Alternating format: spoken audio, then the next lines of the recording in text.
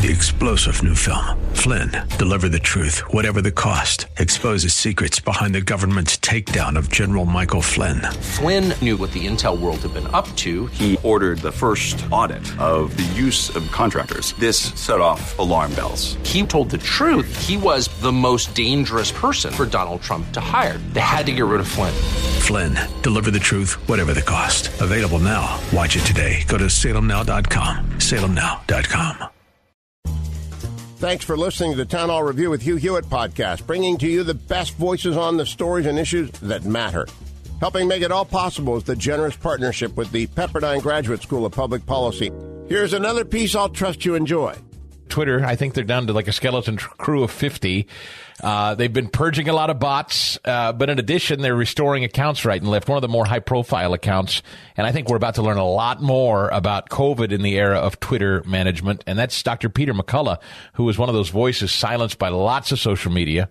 I mean, I know the conversations that we had in the past. Every time I posted something from Dr. McCullough, YouTube gave me a strike, and I was finally kicked. You were the one that got me kicked off of YouTube, Dr. McCullough. Welcome back. No. I'm so sorry. It started with YouTube at the very beginning, and then this wave of censorship. Thanks for having me on the program. I'm Dr. Peter McCullough, practicing internist and cardiologist from Dallas, Texas. You're right.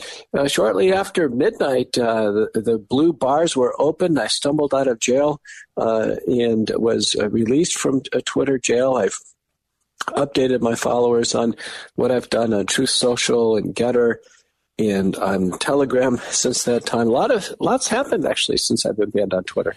Dr. McCullough, you and I started talking, and I think when we first met and you were kind of first largely introduced to a lot of the country, your concern was, I mean, it was, I think it was even well before the vaccine was a discussion. It was just about the kind of the viral load of the vaccine in general and who it was impacting. I mean, you were speaking out about this long before we even thought we had a shot to combat it, true?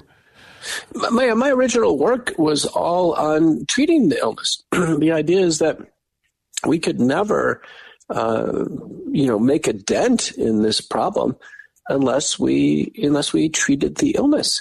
And so I received a large grant.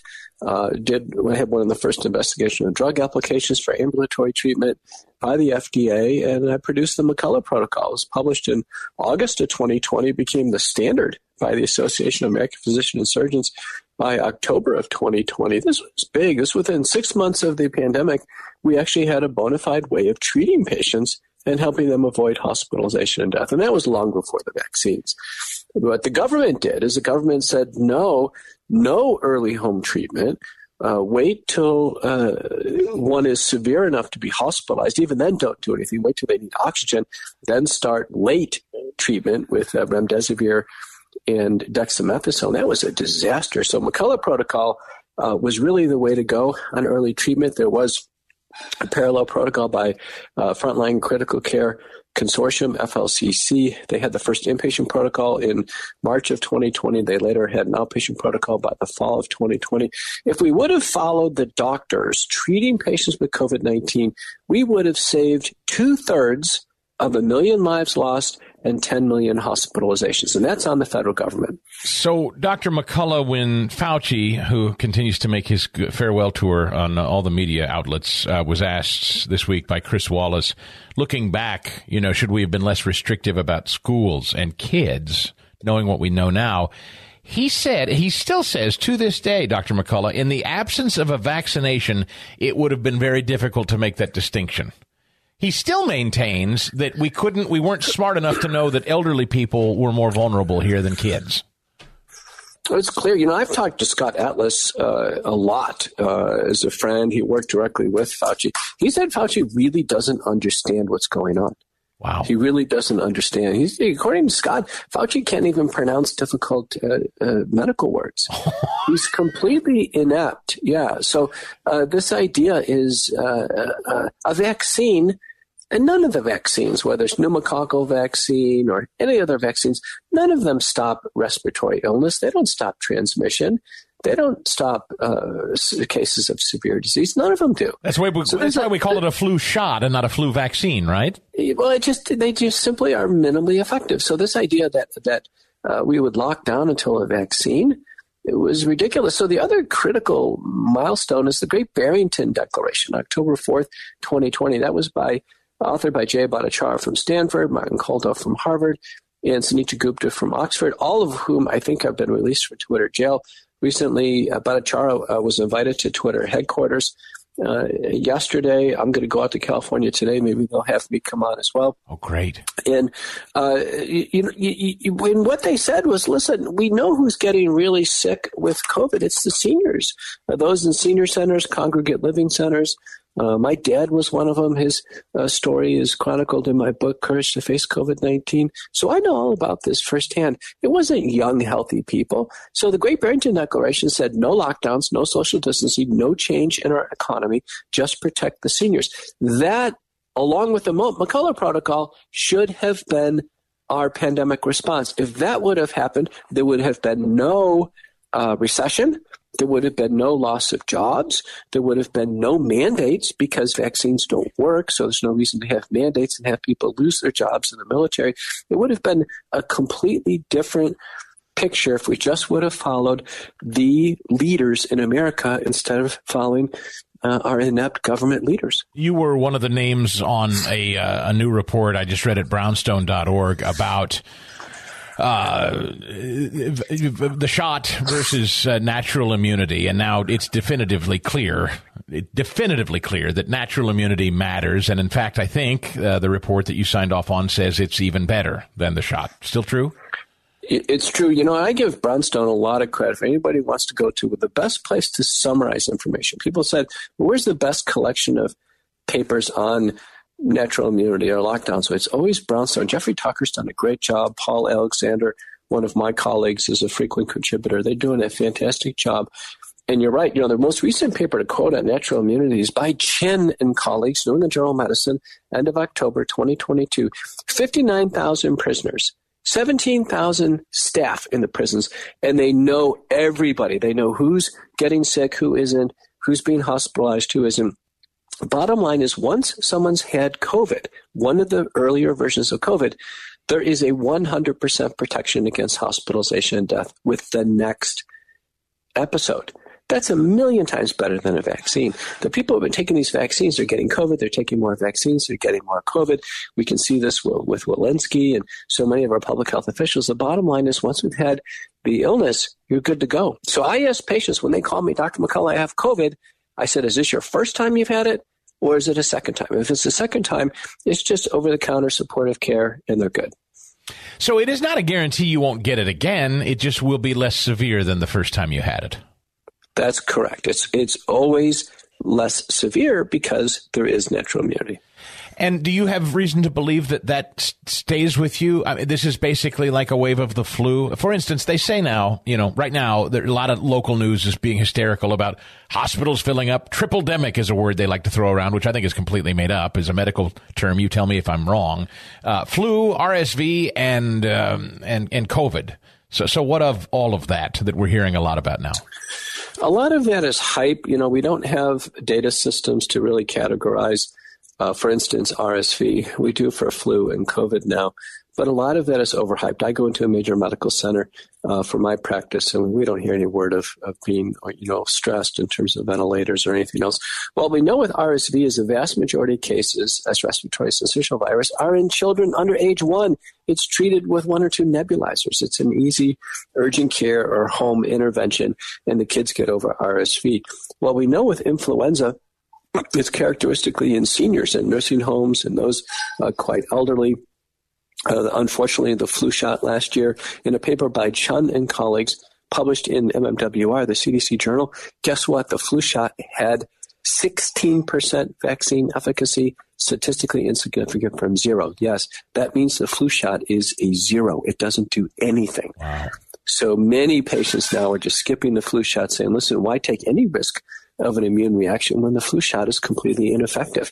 So we'll get through this. With flu, we can always use oral drugs, and we have to be wary of secondary bacterial infections, which is different than COVID, which characteristically they don't occur. With COVID, we've got the McCullough Protocol, and for RSV, we've got easy nebulizers, albuterol, and sometimes we use budesonide. So we'll get through this, but none of these require a vaccine. And Dr. McCullough, as COVID continues to be a thing, this will be, if you were to walk it out, I don't know, years from now, 5 years, 10 years from now, this will become just part of the pantheon of illnesses we deal with seasonally, or is this not really contained to a season? No, it looks like it's going to become part of the library of coronavirus since it's degenerated and mutated. What's extended the pandemic is vaccination. It's encouraged more and more mutations. It's like giving a narrow-spectrum antibiotic. We're just creating more and more resistant bugs. So if we were to drop the vaccines now, just let the body's own population, natural immunity, handle it, and then treat severe cases, this could be over with. But the more we vaccinate, the more we come up with bivalent and next-generation shots, we're just extending the agony here. And as you head to Twitter headquarters, I'll let you run because I know you're a busy man, Dr. Peter McCullough, but how do you read this period of time broadly? Government, medicine, social media, communication about it. What's your evaluation of it, 30,000-foot view? We're seeing the very first inklings of fascism. Fascia in medicine is the binding of two tissue compartments. Fascism is when government and industry, private industry, bind together to carry out a government agenda. And that's exactly what we saw. The U.S. government was working with Twitter and Facebook and probably many others to carry out a government agenda. And the government agenda was the intentional suppression of early treatment to promote fear, suffering, hospitalization, and death in order to prepare the population to accept mass vaccination. And then the agenda was clearly to massively promote the vaccines, not give any informed information on safety or lack of efficacy, and then silence everybody who had a different viewpoint on this government agenda. So we've actually uncovered fascism. First time in American history. I think a lot of historians are going to write about this. Elon Musk will play a prominent role. I think myself and the doctors who are bringing information on early treatment to America will be heavily cited and viewed as ones who simply were not going to allow this to happen on their watch. And how have you been, and final question, how have you fared professionally? I think you've often said your own practice, your own doctors and hospitals, those you're working with most closely, I think your standing is still on solid, firm footing, but I know that your name was thrown around so much that I'm sure in certain circles you've been turned into a pariah, yes or no? You know, I have never been confronted by any doctor of any medical standing, a chief of medicine, chief of cardiology, chief of infectious disease. I'm the most published person in my field in the world in history. But what I have been is I've been stripped of all my credentials, either by certified letter or by email. That includes 2 professorships, 2 editorships, all my NIH committees, all pharmaceutical consulting committees, and more recently, I've been convicted of COVID misinformation by an American Board of Internal Medicine credentialing committee. That means my residency and fellowship are going to be stripped from me and my board certifications. I have that under appeal right now, and I think what we're going to find in each one of those is, again, fascism. I think we're going to find government agencies working with these different entities in order to damage me. And the reason why they did that is they knew that I had the medical expertise, the experience, and the courage to bring America the truth. Does medicine have the ability to fight back? I mean, are you alone, or do you have help? Will we see a pushback? I'm using all the legal resources I can, but there's no fairness in the courts. There's no fairness in these various board entities. So really the only court that's open is the court of public opinion. And there it's overwhelmingly in favor of myself and doctors in my circles. We brought America relief from COVID-19. We brought America a fair evaluation on vaccine safety and efficacy, and the world knows it. Thanks for listening to the Town Hall Review. Our program is coming today in partnership with the Pepperdine Graduate School of Public Policy. It's America's most unique graduate leadership programs offered on Pepperdine's breathtaking campus in Malibu, California. Learn more at publicpolicy.pepperdine.edu. If you're enjoying the podcast, please tell a friend to go to Town Hall Review and sign up as well today. 3-star general Michael J. Flynn, head of the Pentagon Intelligence Agency, knew all the government's dirty secrets. He was one of the most respected generals in the military. Flynn knew what the intel world had been up to. He understood its funding. He ordered the first audit of the use of contractors. This set off alarm bells. The explosive new documentary, Flynn, Deliver the Truth, Whatever the Cost, uncovers the facts behind this scandal. Flynn told the truth. He was the most dangerous person for Donald Trump to hire. I find out the worst enemy that I'm going to face in my life is right here in America. They took my assessment and they wanted me to change it. And I was like, I'm not changing it. They had to get rid of Flynn. With in-depth interviews, archival footage, and never-before-seen personal records of the man behind the headlines. I just felt like I was drowning. Flynn, Deliver the Truth, Whatever the Cost. Available now. Watch it today. Go to salemnow.com. salemnow.com.